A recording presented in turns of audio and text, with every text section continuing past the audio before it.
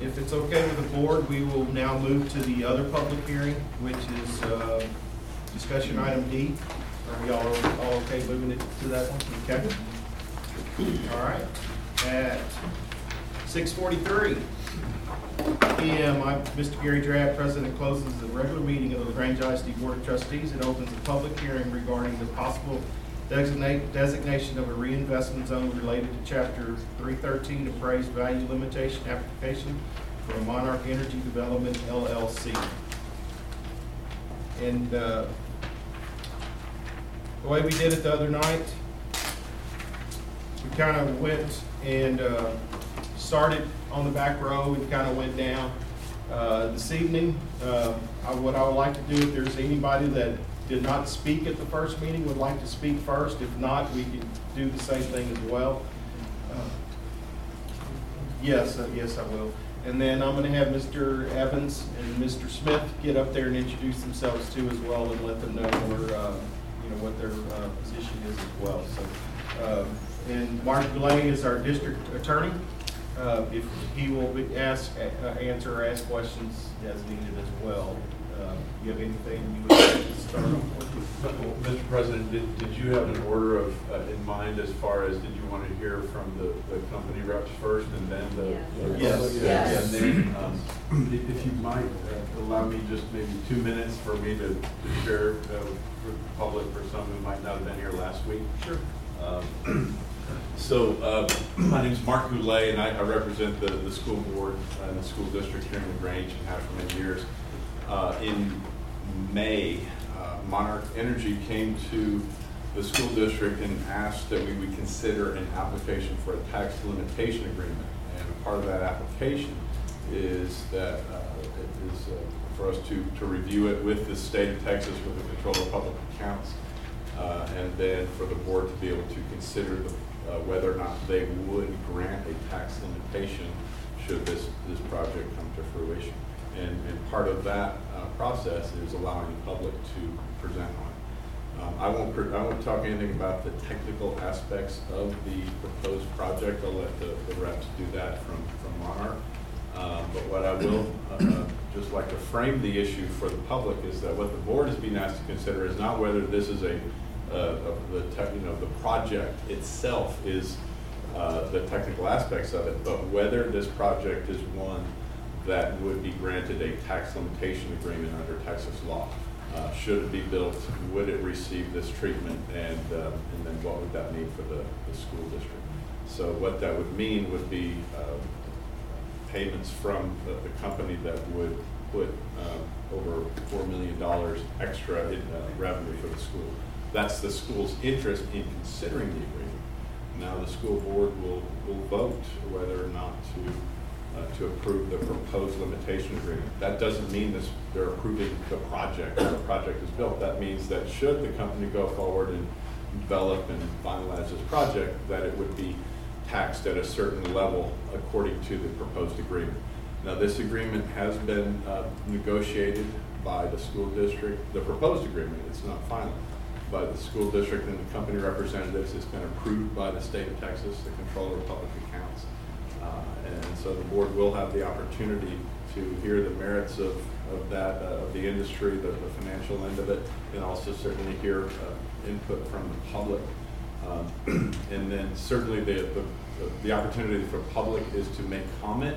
If there's questions that the public have, then the board president can choose to then either answer or have those questions answered. But the right is to make a comment, not to question the board or anything else. So that's just sort of just to catch people up, because some folks were here last week, I know, and others weren't. Thank you, sir. Okay, Mr. Smith, Mr. Evans, if you would mind giving us a little bit of detailed background. Yeah. Thanks for having us. Appreciate all you guys do and volunteering being on the board.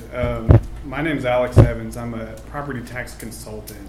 So our process is we help companies go through and navigate the process of filing for this property tax incentive as well as others, and kind of just navigating this process. And I kind of mentioned that it's complex. So years ago we had a 2-page application that we filed with the state. Now these applications can be in excess of 100 pages. So they're complex applications, but I guess I've been filing 313s for, I don't know, at least 15 years. And if you go out to the state comptroller's website, you can see all these different projects that receive these agreements, and all these districts are participating in the Chapter 313 program. And there's a reason for that. It is beneficial to the school districts. So 313 in itself, the way Texas school finance works, kind of depending on your district, how many kids you have, whether you're subject to recapture, often what happens is the state will take your excess money. So if you have a big project that comes and builds, and you would be subject to significant tax revenues, if you're wealthy in the state size, they take that money from you and they redistribute that out as they see fit. The benefit, or one of the key benefits with Chapter 313 to districts or school districts is you get the revenue protection payments, the supplemental payments that are monies to the district that they get to keep. It's outside of your tax rate calculations, and I know that's kind of a big deal as well with the new laws that have gone into place that limit school districts' tax rates. So all that funding, extra dollars, is outside of your tax rates. But do want to introduce Mr. Aaron Smith. He's with Monarch Energy, and he can kind of speak to the project itself and hopefully address some concerns. Sure, appreciate it. I apologize, I'm losing my voice a little bit, so let me know if you can't hear me. I'm with Monarch Energy. We are a company that was founded about a year and a half ago by a few energy industry veterans. Those energy industry veterans have built gas-fired power plants. We've built transmission lines. We've built solar projects. We've built wind projects. We've built battery projects. So we come with decades of experience, and we've put about $5 billion worth of projects into the ground. Our main offering or project is electrolytic hydrogen. We take surplus renewable energy from the grid, that's energy that otherwise wouldn't be used, and we use that to create hydrogen from water, which is split into its constituent parts, hydrogen and oxygen. I've provided a illustration of what the facility would look like in your guys' deck, in case there's any questions around that. Electrolyzers are in use around the world. There's thousands of them deployed. Current uses are purifying copper, creating chloralkali, so the chlorine that you put in your pool, that's created by an electrolytic process. They're used to create aluminum. There's a number of different uses, so this isn't a new technology that we would be deploying into your guys' county. This is a very well understood technology. I know we've spoken a lot about water, and I just want to be clear that in order for us to get the water that is necessary for our project, we're going to have to go through a very rigorous process. But there are essentially two paths to getting water, using groundwater and using surface water. We're looking at both. I've included some numbers in the packet for you guys. The first image is just showing the lower Colorado water region, that's region K, so that you understand kind of the amounts that are shown in this table. Throughout that region, 1.1 million acre feet of water are used per year. We're asking to use 1,500 acre feet of water. That's 0.1% of that entire water region's water. Regarding surface water rights, those are split into essentially two parts. There's reservoirs and run-of-the-river water. There's about 1.4 million acre feet of run-of-the-river water available in this region, and 400,000 acre feet of reservoir water available. Going to the next page. Specifically around groundwater usage, there are a few different aquifers in this area that can be tapped into. I've shown the Carrizo-Wilcox aquifer there. That has about 4,500 acre feet of water available to it, and there are very, very, very few wells in this county that have tapped into that aquifer. That's because it's much deeper and it's much more brackish than the other aquifers. It's not reasonable to tap into from a financial perspective for ag. That's primarily going to be an industrial aquifer.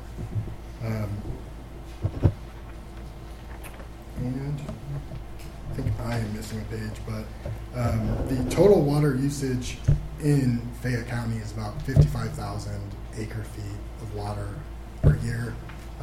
We would be about 2.5% of that.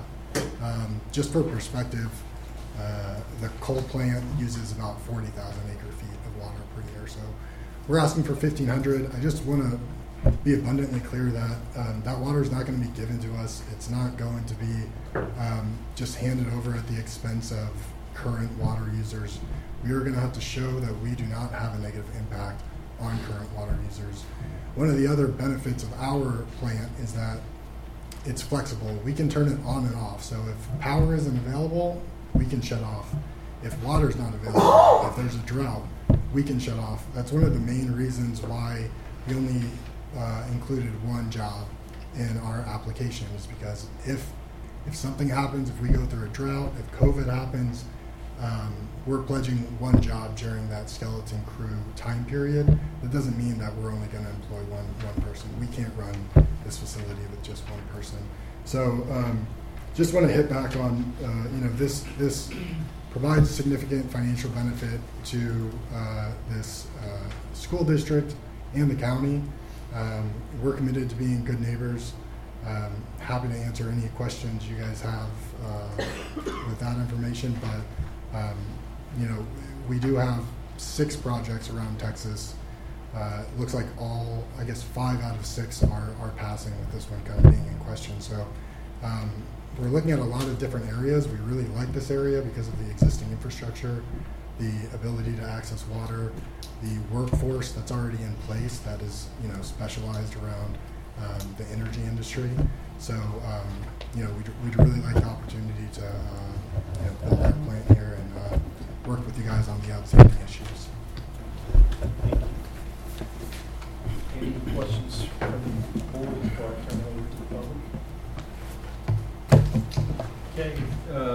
Does anybody want to speak that was not here at the previous, Mr. Krupa? Okay. If you wouldn't mind stating your name too as well. How many minutes do I have? 2 minutes. And I gave everybody 2 minutes at the last meeting. Only one person out of however many spoke went over the 2 minutes. So you will have the opportunity to make comments again after the first round as well. So Okay. Thank you all for being our school board. I appreciate that very much, rather than me being up there. But I did want to detail a little of the information that's shown in the paper last week from Fayette County Record. And I appreciate everything that Jeff and the Record did. Taxes are, as far as I'm reading the articles, a little bit not too transparent to me, to be truthful. There's one construction cost shown in there to be $1 billion. Using our tax rate that we pay, that's $10 million a year of taxes. Over 15 years, that's $150 million. $10 million, I should say. So we're talking about $4 million to be given back to the school district over 15 years. So I don't know what the construction costs are of this plant. It could be something less than that. Moving on to the power requirements, the hydrogen plant called for 500 megawatts. Everyone knows that FPP out here produces 1,700 megawatts at full capacity. So that's 30% of our power will be going to that plant, possibly. The solar farm out near Muldoon, 300 megawatts, couldn't even take care of this. We have problems with the grid, I think. I'm a civil engineer, not a power engineer. But we have issues with the power grid in Texas. And so I think that this might be an issue regarding our individual power, because like the last freeze, the winter of 2021 or 20, it seemed to me like the people or the entities that were needing power got power, whereas some residents got turned off. So a hydrogen plant might be a plant of necessity, and therefore they would get their power sooner than we would. I don't know that to be true, but that could happen. Regarding water, and I know a lot about water, I've been doing this 40 plus years. 1,500 acre feet doesn't sound like a lot. That's 325,000 gallons of water, 1 acre foot. 489 million gallons is 1,500 acre feet. Fayette Water Supply Corporation, which I'm the president of the board, we use 288 million, so that's not even around 55%. And we go from Grange to Muldoon, Cistern, near Schulenburg, Fayetteville, near Round Top, the whole area, 288 million. This is 489 million. So I do have a problem with that because it's 1,339,000 gallons per day or 930 gallons per minute, constantly, 24/7. The Queen City and Carrizo, I have wells in both of those over my 40 plus years of doing this. You're not going to get 900 gallons a minute out of Queen City. I can guarantee you that. The Carrizo around FPP is 4,100 feet deep, 4,100. I looked at that. It's 4,100. Very deep. I don't know if quality of water has anything to do with your process, but if it is, then you have to do filters or treatment. That increases the water needs of the system. I know FPP has a pump station and a pipeline from the river to the plant, and they keep it full, but my concern is what will it do to the rice farmers and other people downstream or the river integrity itself? I don't really know. In closing, once again, a lot of these things are not to be addressed by the school board, I know that, but it's mainly for education as far as the megawatts and the water usage. So if someone else comes to you, at least you know some stuff. But I do appreciate for all the effort you all put into it, and thank you very much. So I handed one out, so I summarized.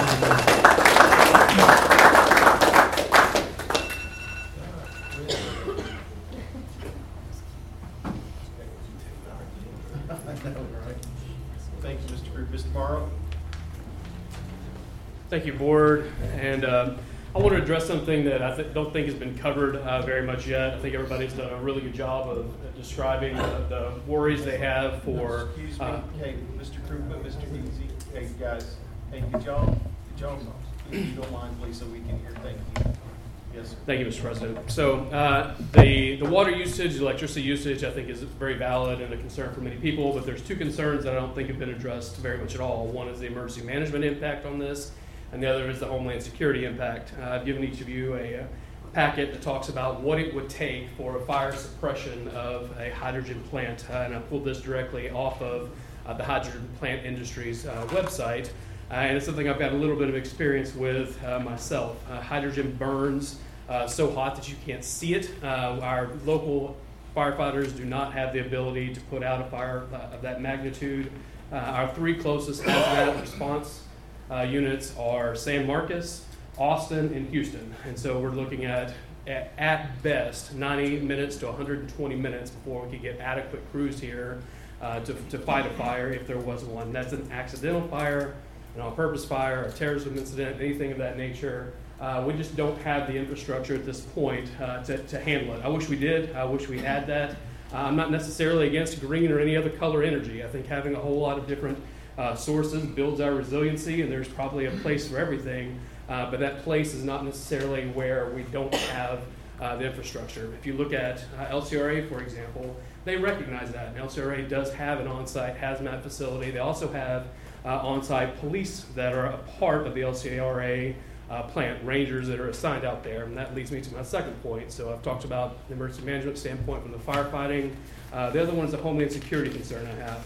And I've included an article from something that happened just last week where the North Carolina electric grid was taken down by a not very complex means. Someone with a high-powered deer rifle was able to come in and shut down the grid for a whole bunch of people. Our distinguished visitors, I don't know if y'all are familiar with this area, but there's a whole lot of people around here with high-powered rifles, and it's not very hard to imagine a scenario where someone was able to aim a rifle at your facility and purge and have a big incident. Again, we would not have the ability to to fight that type of fire here. Hydrogen has an extremely wide flammable range. It's similar to acetylene, where anything can set it off. I would urge the board, before you would approve anything of this nature, to make sure that we have the police and the firefighting capabilities to do this. Otherwise, it would be an irresponsible thing for the community and for your students. Thank you very much.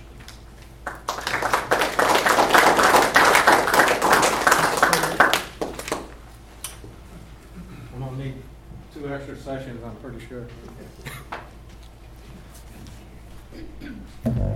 Thank you, board, for allowing me to have 2 minutes, and the community.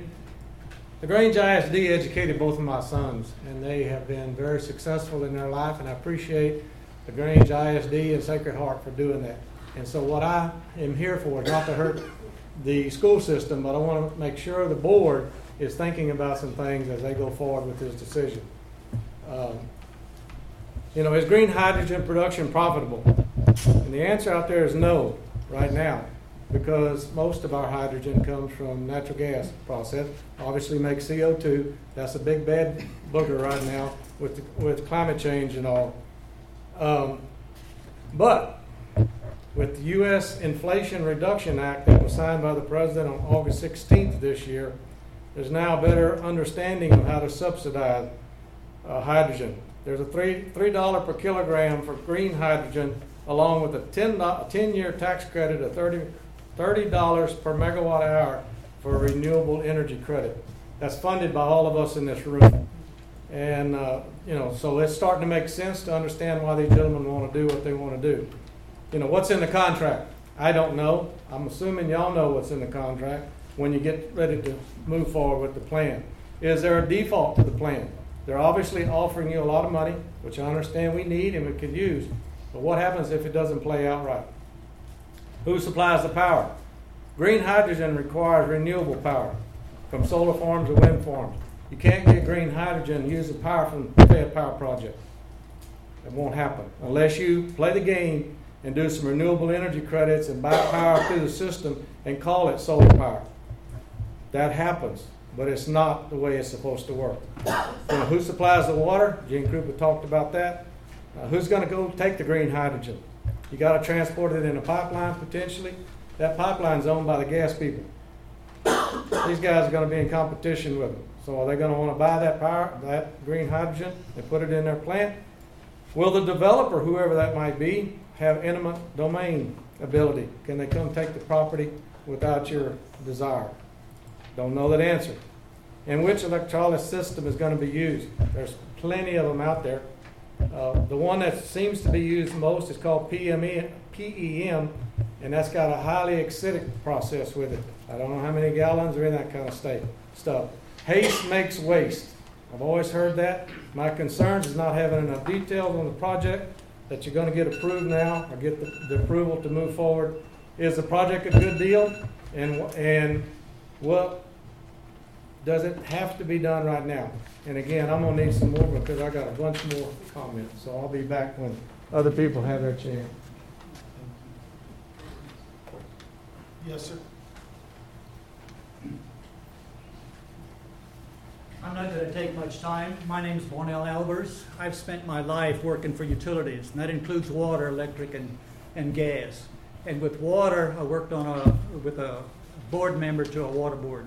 But anyway, as the first gentleman pointed out, I just want to emphasize that point. 1,500 acre feet of water is a ton of water. And I am concerned, like he is, what that's going to do to Fayette County. By the way, I live a little further away. I'm representing a farther northern part of Fayette County. I'm from Round Top. I apologize, but I know what important decision you have in front of us and the impact it has on more than just right here. It's going to affect the entire area. I had a gentleman stop by me the other day and talk about what happens when their neighbors were getting more water than what they really should have been, and they had to increase the depth of their wells twice already. And I heard a comment, read this in the paper as well, that plenty of water in Fayette County. There's 2 aquifers. Then there's one further down. Yeah, how much money does it take to get to the one further down? I have thoughts about that, but I'm not going to get into that. Also, the first gentleman, power is a real concern. Power is a real concern. We don't know that we've made all the corrections that we should have from what happened back in 21. Now we're adding another load. And you hear all these wonderful stories. Oh, you can just turn it right off and turn it right back on. I don't think it works quite that way. I forget the term right now. I've been retired for a few years and I went through long COVID. That's my excuses for where I am right now. Don't ever get long COVID. It's not worth it. But anyway, what I really just want to say is I am a resident of Fayette County that is concerned and primarily around those two areas of water and power. That's enough for me to add emphasis to that point and for all of Fayette County. Thank you. Thank you. Anyone else that was not at the previous meeting that would like to speak? Yes, ma'am.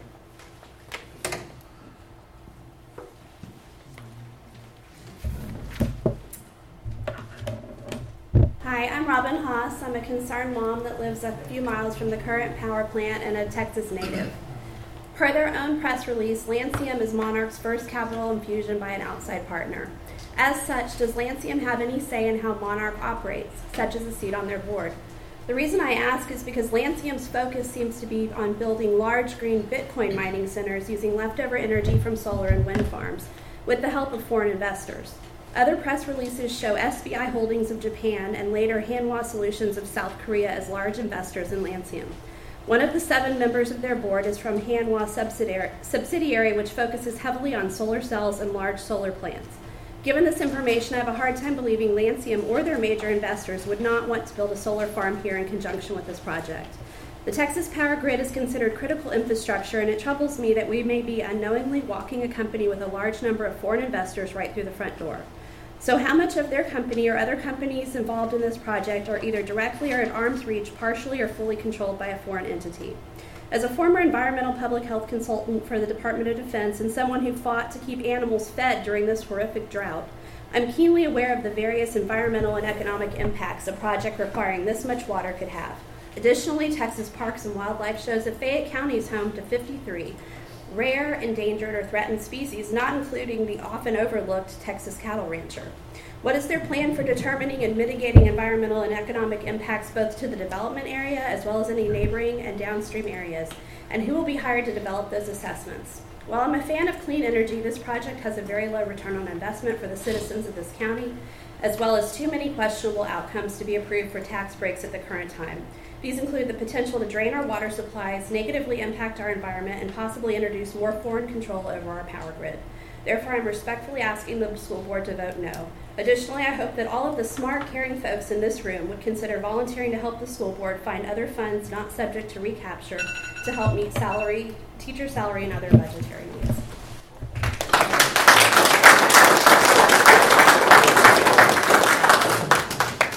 All right, anyone, any new in the audience that would like to make any comments? Yes, sir.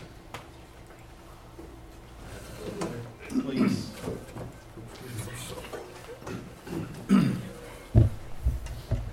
I'm Randy Matura, just a resident of Fayette County. So I have a little bit of a different concern in that I built chemical plants for 40 years.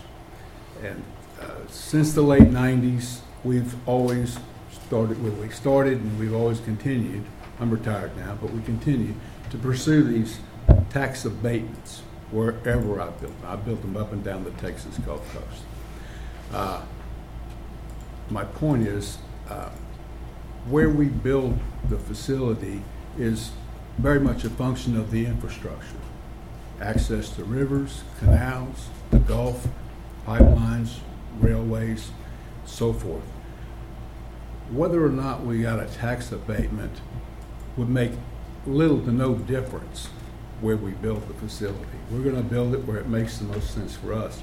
And if the economics for a project were ever so thin that they were teetering on the brink of whether or not we got a tax abatement, that project would never have made it to fruition. So, from my view, not knowing as has been pointed out, exactly what the project's going to be worth, how big it's going to be. I feel like it's kind of a rush to a decision. And you may be settling for $4 million. It sounds like a whole lot of money, but it can be just a drop in the bucket when it's all over with. If you commit now to committing to considering a tax abatement, I have no issues with. But committing to a sum of money, I think that may need to take a step back. And that's really my concern.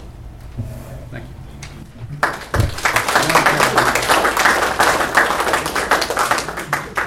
Can I address that? Sure. Point, Yes. just for the right. The gentleman made a point about the timeline, and this is really not an issue that's due to the school board or Monarch Energy or their application. It's due to the state law not being reauthorized, and then so all of these by order of the state, all of these deals have to be finished by this calendar year. So it's not. It is something that I think we realize when you're talking to Monarch that typically they'd be farther along in the development stage of the project prior to. But it's also possible what the gentleman said is that some projects, they're not saying, they're not asking the board for permission to build a project. They could build a project. They're saying, if we build a project, would you agree to some agreement on limitation of the taxation of the agreements? So 2 points. The rush is real, and it's from the state. And number two, this is not permission to build a project. Project permissions, they can tell you, like they say, they have to go other places to get permission to build a project. This is just about how the school taxes will be treated. Okay. Any other? Yes, sir. Is it still all of those that have weren't here last week, or? Yes, still from. Oh, okay, I'll wait then. Okay, all right. You'll be pretty quick. Okay. All right. Any others? All right. Back row. You want to start? Anybody? All right. You're up.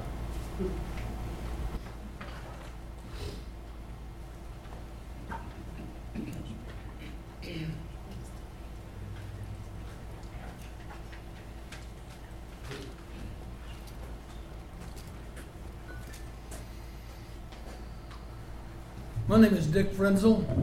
My family's been here since 1853. And there's some of our speakers tonight that have known my family all of their lives and worked with them. But what I see, having been in a lot of other places all over the states and all over the world, when it comes to water, that's an important subject. What I'm seeing here is that they came down here and they said that they'd already been to Corpus Christi. Well, Corpus Christi would be a much more practical area for them to work in, because the southwest corner of the city limits of Corpus Christi is right out there at the Intercoastal Canal, with just a narrow island over that. They can get all the water they want from a full-time pipeline into the Gulf, coming in at whatever diameter they want to make that pipeline. They can have all the water they want. And it doesn't cost that much to get the salt out of the water, where they can go ahead and use it in their higher tech deals. What we've got to do, and if you've noticed around the past year or so, we are getting a large influx of new members that want to bring their kids up here in our school district and in the Round Top School District. And they're coming from Houston and they're coming from California. And we've got to protect our water supply for the future of this county and its growth and the people here that are voters and taxpayers. This project, if they want to do it here in Texas, go back to Corpus Christi and do some more dealing with them, because they can do it a lot cheaper than here. Thank you, sir. Thank you.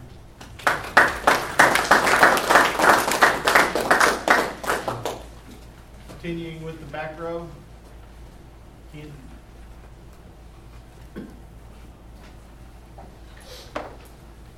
I know we talked about the water usage, but I got some figures from the city of LaGrange and Fayette Water, and the other gentleman had already spoke about Fayette Water, but the city of LaGrange uses about 300,000 to 400,000 gallons a day, depending on the time of year, and during a summer that's really got a drought going, maybe 1.1 million.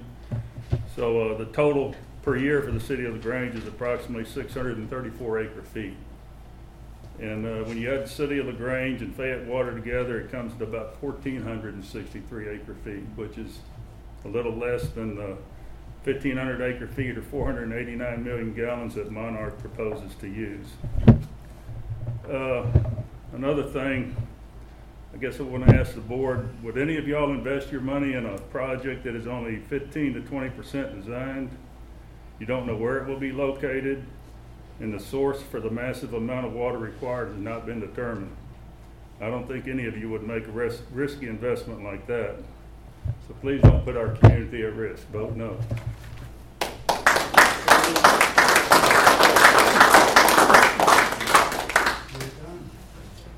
Anybody else on the back row?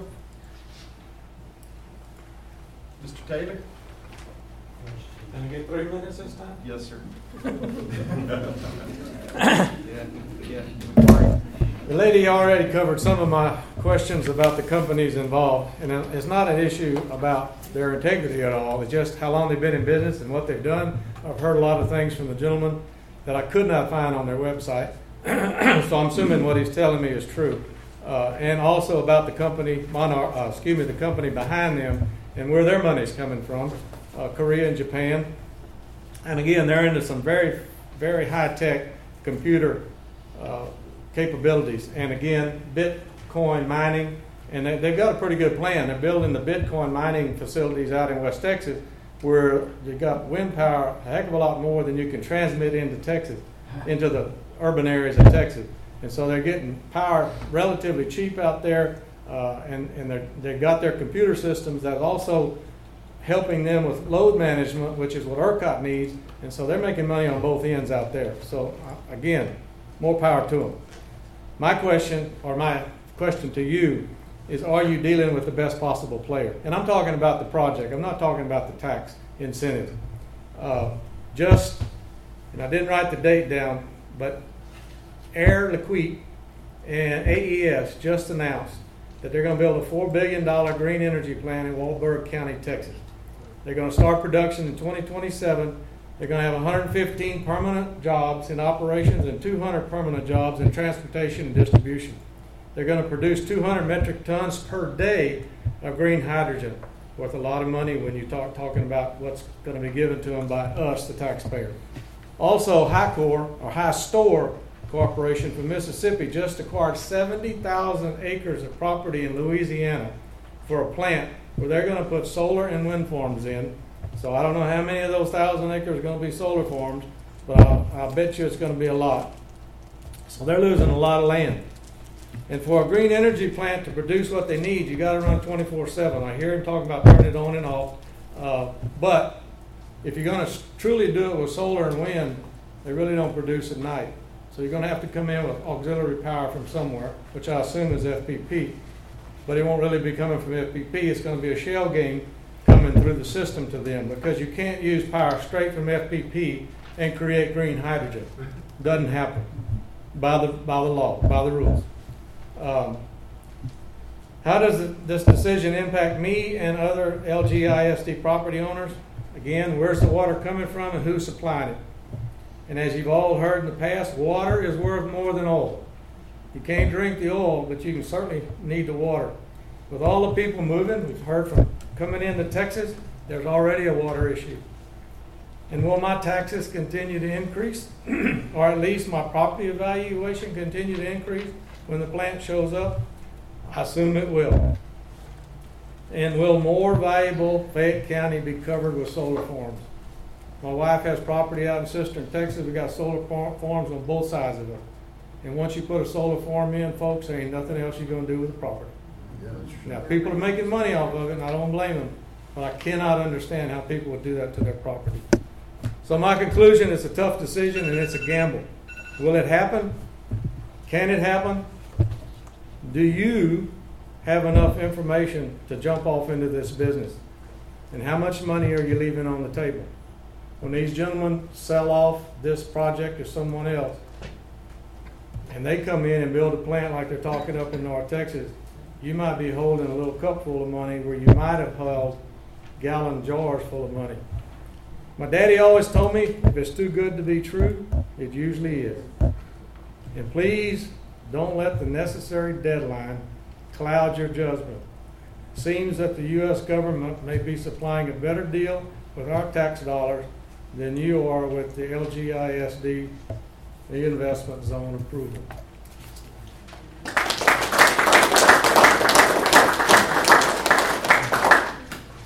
Anybody else on that row would like to speak? We're good? Next row is with Mr. Krupus. We're good?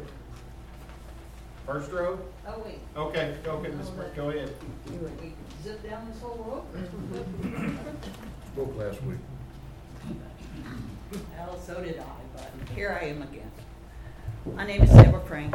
I am a property owner in the Grange ISD school district, so I do have a dog in this hunt. First of all, to address the legislative issues, the last legislative session chose to not renew Chapter 313 because their constituents convinced them that, as a whole, this was not a good thing for Texas residents in the long run. So that's why it was not renewed, and that's why it expires at the end of this year. Last week, Monarch told us that they do not build these plants, that you guys are just the upfront negotiators with the school boards, with the property owners, with the water districts, with the pipelines, whatever. You haven't told us who is going to build this plant. In fact, last week you said you didn't know. But there's lots of companies out there that would want to build it. So we don't know, like a couple other have mentioned, we don't know who is going to be in charge of that project and actually building the plant, what's involved,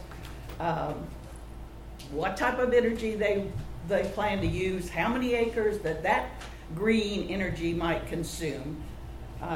So there's a whole lot of questions that these guys can't answer because they're not in charge of that piece of it. They're just in charge of negotiating up front. And then also last week, Monarch stated that if LaGrange ISD denies this application, Monarch will move on to another county. That their project is totally dependent on getting the tax abatement here in Fayette County. So you guys have the opportunity to nip this in the bud.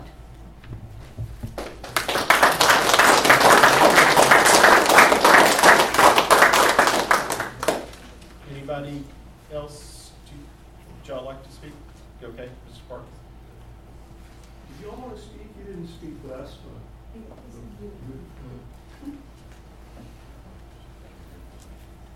My name is Jeff Parker.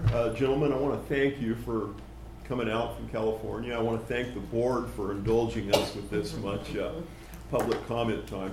I want to thank Deborah Frank for saying one of the things I was going to say, which is respect to council, but you aren't making a decision only about the tax issue. You're making a decision whether the project goes forward or not. And they have said in their application that it's not viable, and that's true of pretty much every green energy project.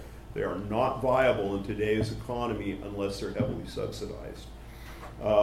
Also, council said you're not really to make a decision based on the technical aspects of it, but if you look at the guidance of what the board is supposed to do, I think it's a three-pronged guidance. You need to make sure the application is true and complete, etc. I wish I'd have printed it out, I didn't.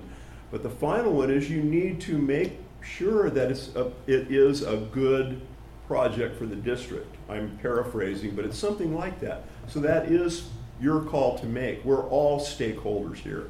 Landowners, taxpayers, parents, employees, we're all stakeholders here. Now, I want to thank you for making a point I would like to attach to.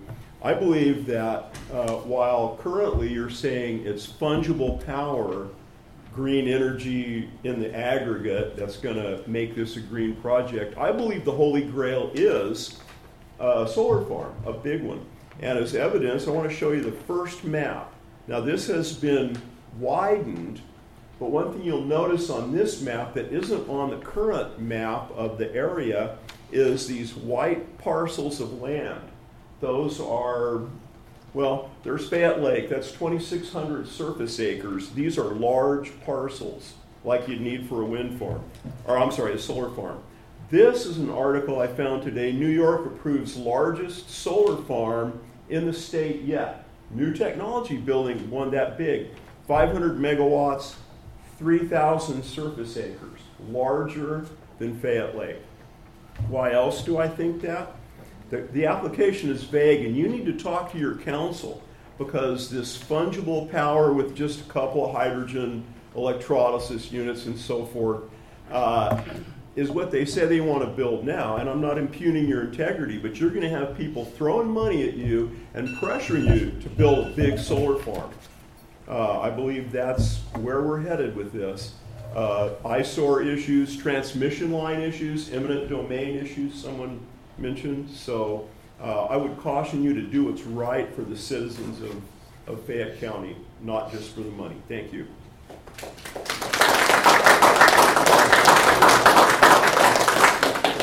Would y'all like to speak? We've been told no a while ago. All right, Smith, would you like to add any comments? Or? If you guys have any questions, I'd be happy to answer. One of the questions that was one of the was who is going to be your builder? I know you said maybe Black and Beach may be part of it, or right. Who did you? So on that issue, it's I'm not really sure how to answer that question. I don't think anyone here built their own house. I don't think the school district built this building.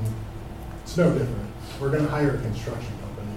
Black and Beach is an engineering and construction, procurement and construction company, a rather large one.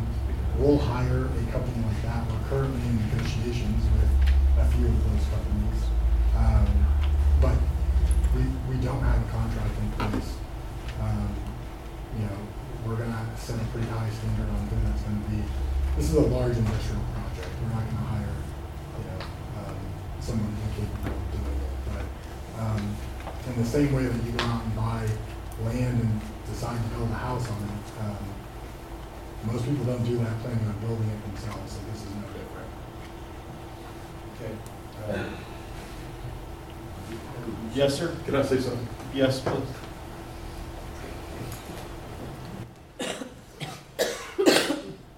My name's Jason Fowler. I'm a current landowner here in town. Been here since the early 80s. My family's had land out here around for a number of years.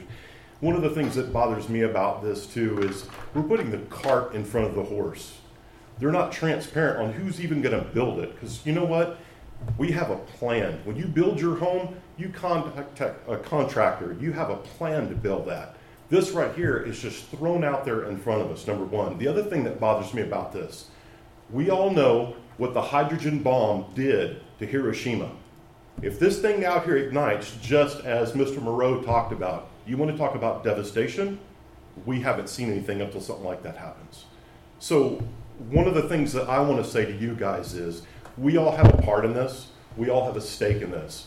So I hope that you guys will look at what we have to say and not look at the small amount of money that you're going to get. Because from what I understand, you guys have gotten $85,000. Is that correct from them? We have not. You have not. The Okay. attorneys and our financial people have got. The district has not received any money. No. Okay. So I guess what I'm looking at is, you know what? This little bit of money is going to affect all of us and our kids for long term. So I would hope that you all appreciate that in your vote and appreciate y'all's time. Thank y'all.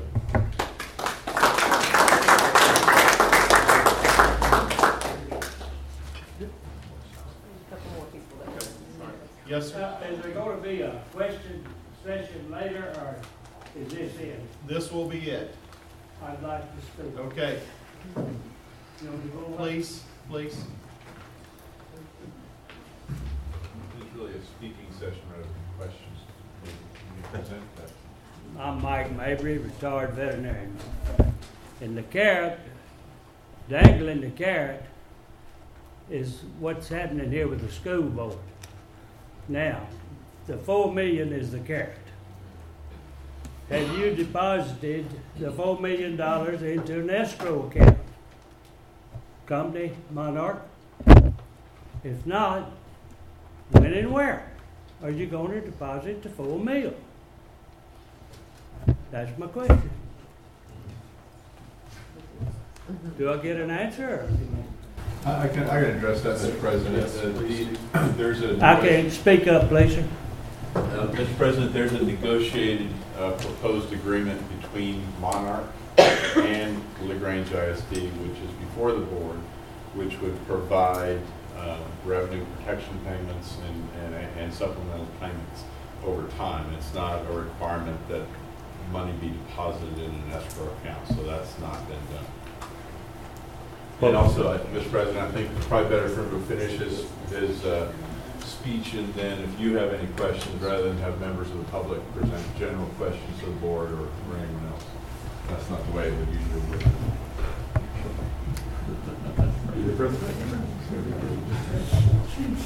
Okay, Mr. Mabry, go ahead. Dr. Mabry, go ahead.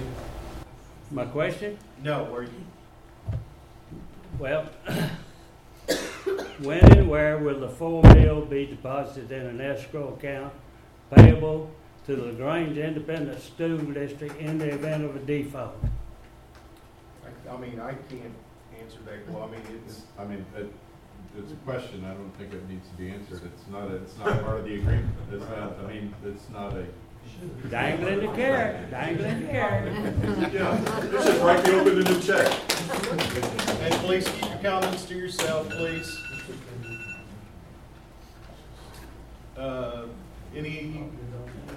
Okay, just a minute. Everybody's talking. Ken? I saw his hand first. This is kind of the school board. I know y'all talked about maybe this week taking action, or if you didn't have some information toward the end of the year, but I don't know, maybe somebody can make a motion to take a vote tonight. I mean, we got holidays coming up, and y'all have the information you need to make a informed decision. I say go for it. Mr. Parker? This is just a process question. My understanding was the controller had not approved the application as of last week, but now they have, and you have that in hand. Is it something in writing? I looked on the website and it had not been posted. Do we have? The controller has approved the agreement as of Friday. Well, is it just a signature, or did they have any comments? Did they have any analysis with it? How does that work?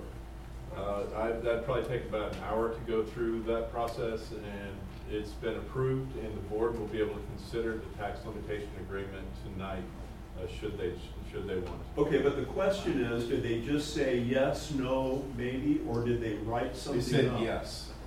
They said yes and nothing else, no analysis? I don't have the document in front of me, but it's available. It's a publicly available document. The documents that the board would approve is before the board.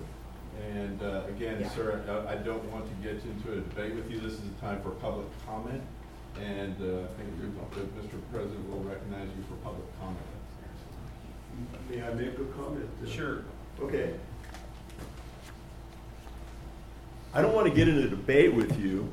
I just want to know, is there something written down that y'all all who are making the vote have in your packet that is the analysis of the controller, because he is to analyze such things as whether Monarch is a viable party in this? That's my question. And that's what the work that I've been doing since May, so. No, that the controller. Well, again, I can't answer your question right now, so it's a comment. I'm not getting it. Yeah, we're good. I can answer to some extent. We did receive an email on, I think, Wednesday. I let the council know, and it says that this plan has been approved by the comptroller. It's met the requirements set aside by this 313, the whole legislative session that met and built these. but it didn't have an analysis in particular. I'm sure it's the same letter that every school district received saying that their 313 was approved to go to the next step. It just said that this is a business that, according to the application, meets all the criteria of the 313, and at this point, we're going to move forward. It also states on there that if the business, Monarch Energy, does not fulfill any of their part of the deal, then it's over.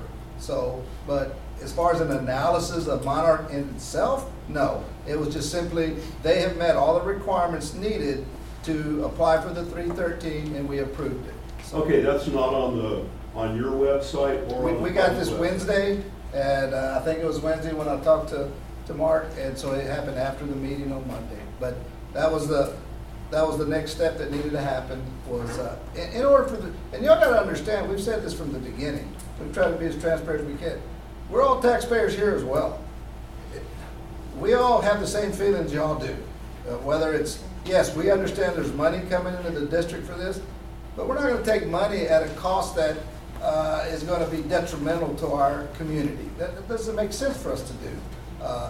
And I told it last time, I told everybody last time, next year our school is going to open regardless if Monarch's here or not. We're going to have money to pay for things we need to have regardless if Monarch's or not. Yeah, would it be nice to have an extra $4 million to be able to pay for some things that we desperately need? Yes. But we're not going to make a decision based on things that we just want the money. So I know people say, oh, don't consider the money. We're not. Otherwise, we wouldn't be having these conversations right now. We want the input from the community. We want to know from other taxpayers, including ourselves. I'm a taxpayer here in Fayette County. I don't like our water as it is. It turns everything different colors. We got issues with it before Monarch even gets here. Those are things we need to address as well. What's wrong with our water to begin with?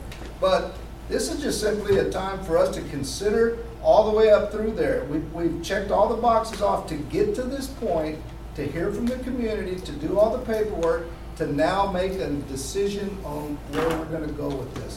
And that's all that's happened up to now. We're going to probably make a decision sometime here during this meeting, and then it'll be done, and we'll go from there. But we are going to use all the information we received from y'all.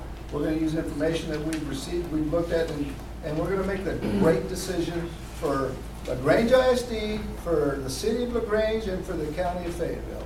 So that's what we're going to do. And Mr. McKenzie, I think that was a real good clarification, and that the analysis from the state is not about the industry itself. It's just about whether or not it's a proper tax limitation agreement, you know, as far as the technical aspects of that, not about the aspects of the industry. Ms. Frank?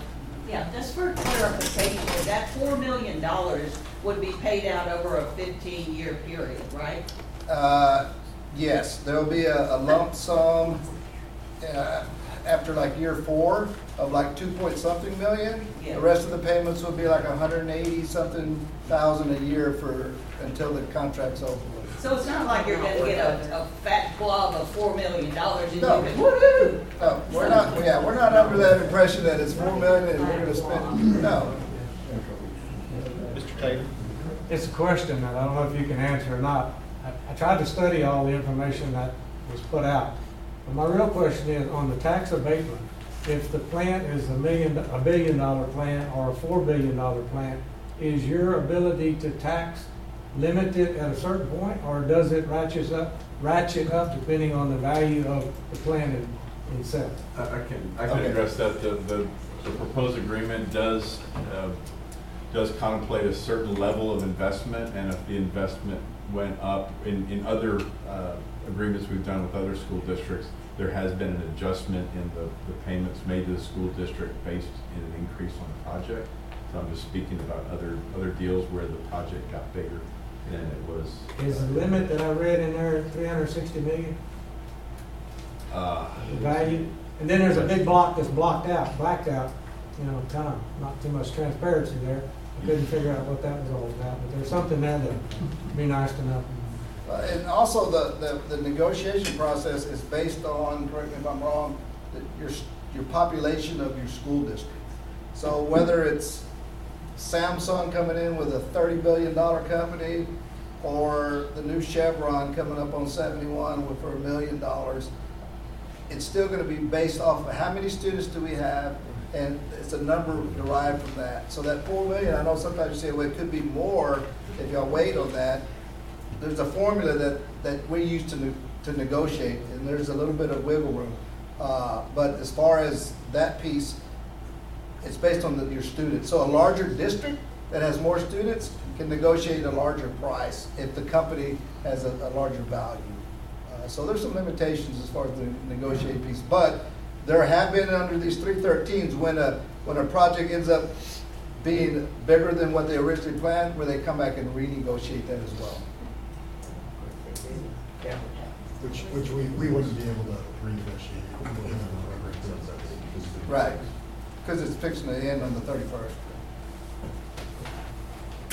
Any more public comments? Yes, ma'am. One more thing. My name's Connie. I live in the Grange. Can you say your last name? Exactly. I just want to make note that I contacted Representative Ben Lamont's office to get his take on what's going on here in Chapter 313, and he declined to comment. Then I called Stan Kissman, who is our newly elected representative, and he has no idea what Chapter 313 is. So really, we're not really represented very well in the legislature, and we'd like an opportunity to readdress Chapter 313 in the next session. Thank you. Yeah. Well, it will be readdressed. Yeah. It will be different. It will probably. Yes, sir. Just one last comment. I just want to Name, reemphasize. please. Mark Sacco. Thank you. I spoke last time.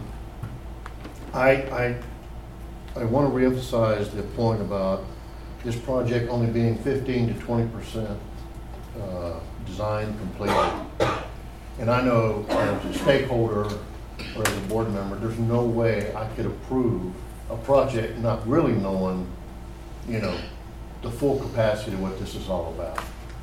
And I'm still wondering about, the whole issue here with this hydrogen is all about, climate change in the end. I mean, that's really where this whole, the windmills, the solar panels, I just think on a large scale it doesn't work.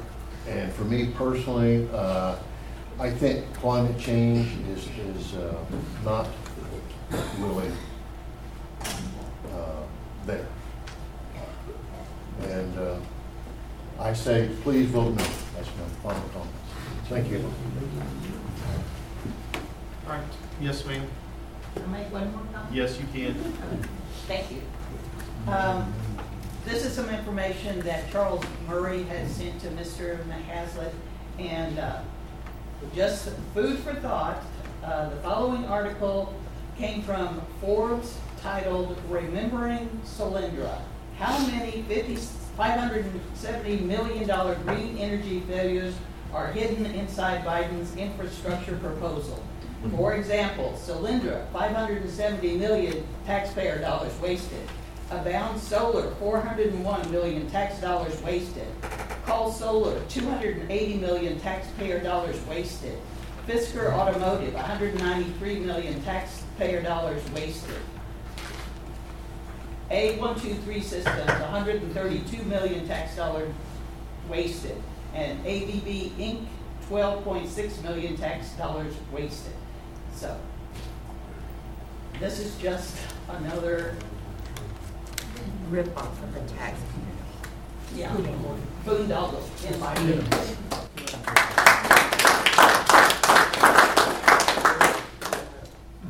Any other comments from the public? Yes, sir. One last question. I've heard a lot of people saying no, but I've not heard anyone say, please vote yes. So I think you've heard from the community, or at least this community. I don't know what you've heard outside here. Hopefully you represent the people who came to talk. All right. Any other public comments? Yes, sir. My name is Cliff Geezy. All I want to say is thank you for the board for being so patient with us and listening to us. And thank you for the general public for your sincere and candid and objective, well, most of the time, objective comments. Thank y'all. Thank y'all.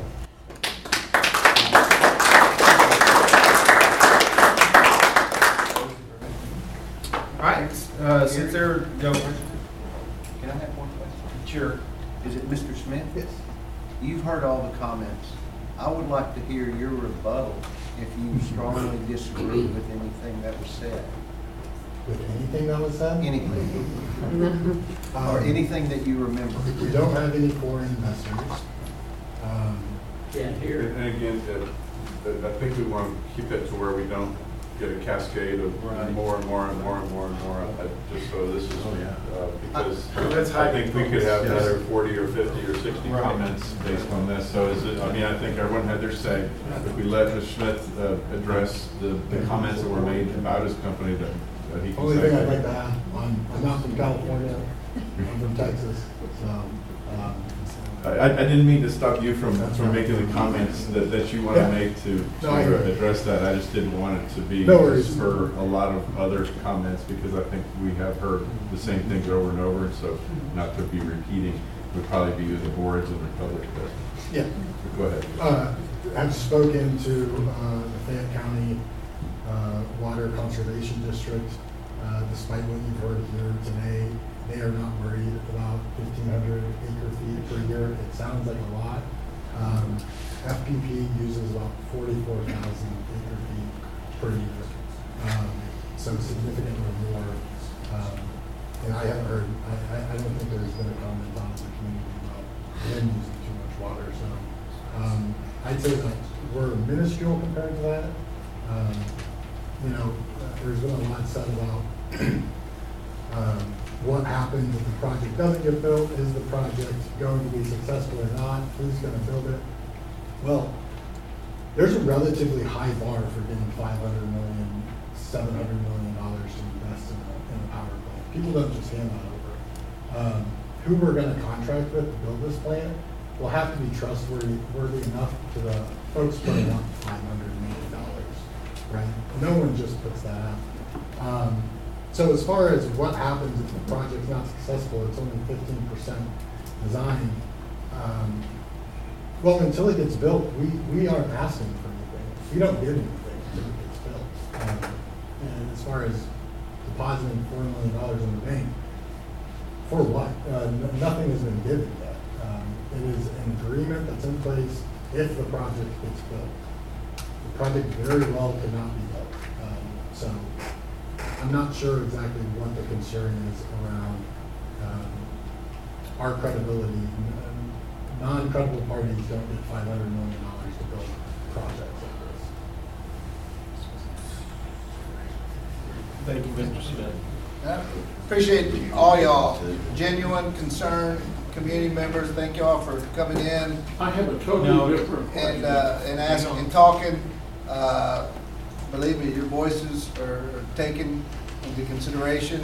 I like that y'all took the time out to make sure that y'all were heard. I appreciate the board sitting here and giving y'all the opportunity as well, because this is a huge decision. It's a huge decision, and I want y'all to know that the board doesn't take anything like this lightly. And I thank y'all for coming in and being cordial as y'all are presenting, because that makes it really nice when y'all are presenting facts, y'all are presenting y'all's opinion, and you're doing it in a professional way, and that makes these meetings a whole lot more pleasant. So thank y'all. Same goes for me too as well. Mr. McHazel made the comment that, we are going to make the decision what's best for the district, but we will also make the best decision what's great for the community as county-wide as well. So just let you know, we heard y'all. We heard y'all last Monday. We hear you tonight. With those comments, since there are no comments from the public, I, Mr. Gary Grant, close the public hearing at 7:51 p.m. and we will reconvene to the regular meeting. And just to let you know too, we do have it on our agenda to make a decision, so you're more than welcome to stay. You're more than whatever you would like to do, but we will continue on with our meeting. Thanks. Session at 9:25 p.m. on December 22nd, 2022. Just to let everybody know, I mean, we did come up with a decision. We will have a motion in a second here in a little while, but I just want to thank everybody for their comments, concerns, questions, and for everybody being here. Thank you, Mr. Smith and Mr. Evans, for y'all being in attendance as well. We really appreciate y'all being here in person, so thank you so much. You know, this closed session was not all about Monarch. We had a lot of personnel to discuss as well, so just want to let y'all know that that's what we were talking about. So anyway, can I have the two motions, please? Mr. President, I move that the Grange ISD Board of Trustees issue Sean Hinkle a school district teaching permit as required by Texas state law, and that notification be sent to the Commissioner of Education. Second. Motion second, the Grange ISD Board of Trustees issue Sean Hinkle a school district teaching permit as required by Texas state law, and the notification be sent to the Commissioner of Education. Any more questions or comments? All in favor say aye. All opposed, same sign. Okay, motion carries. Mr. Chairman, I move to decline the agreement for limitation on appraised value of property for school district maintenance and operations taxes with Monarch Energy Development, LLC. Second. I have a motion second to decline the agreement for limitation on appraised value of property for school district maintenance and operation taxes with Monarch Energy Development, Development LLC. Any more questions or comments? All in favor say aye. Aye. All opposed, same sign. Okay, motion carries by 5-0 vote. Any other questions or comments or anything on the agenda? Okay, meeting is adjourned at 9:28 p.m.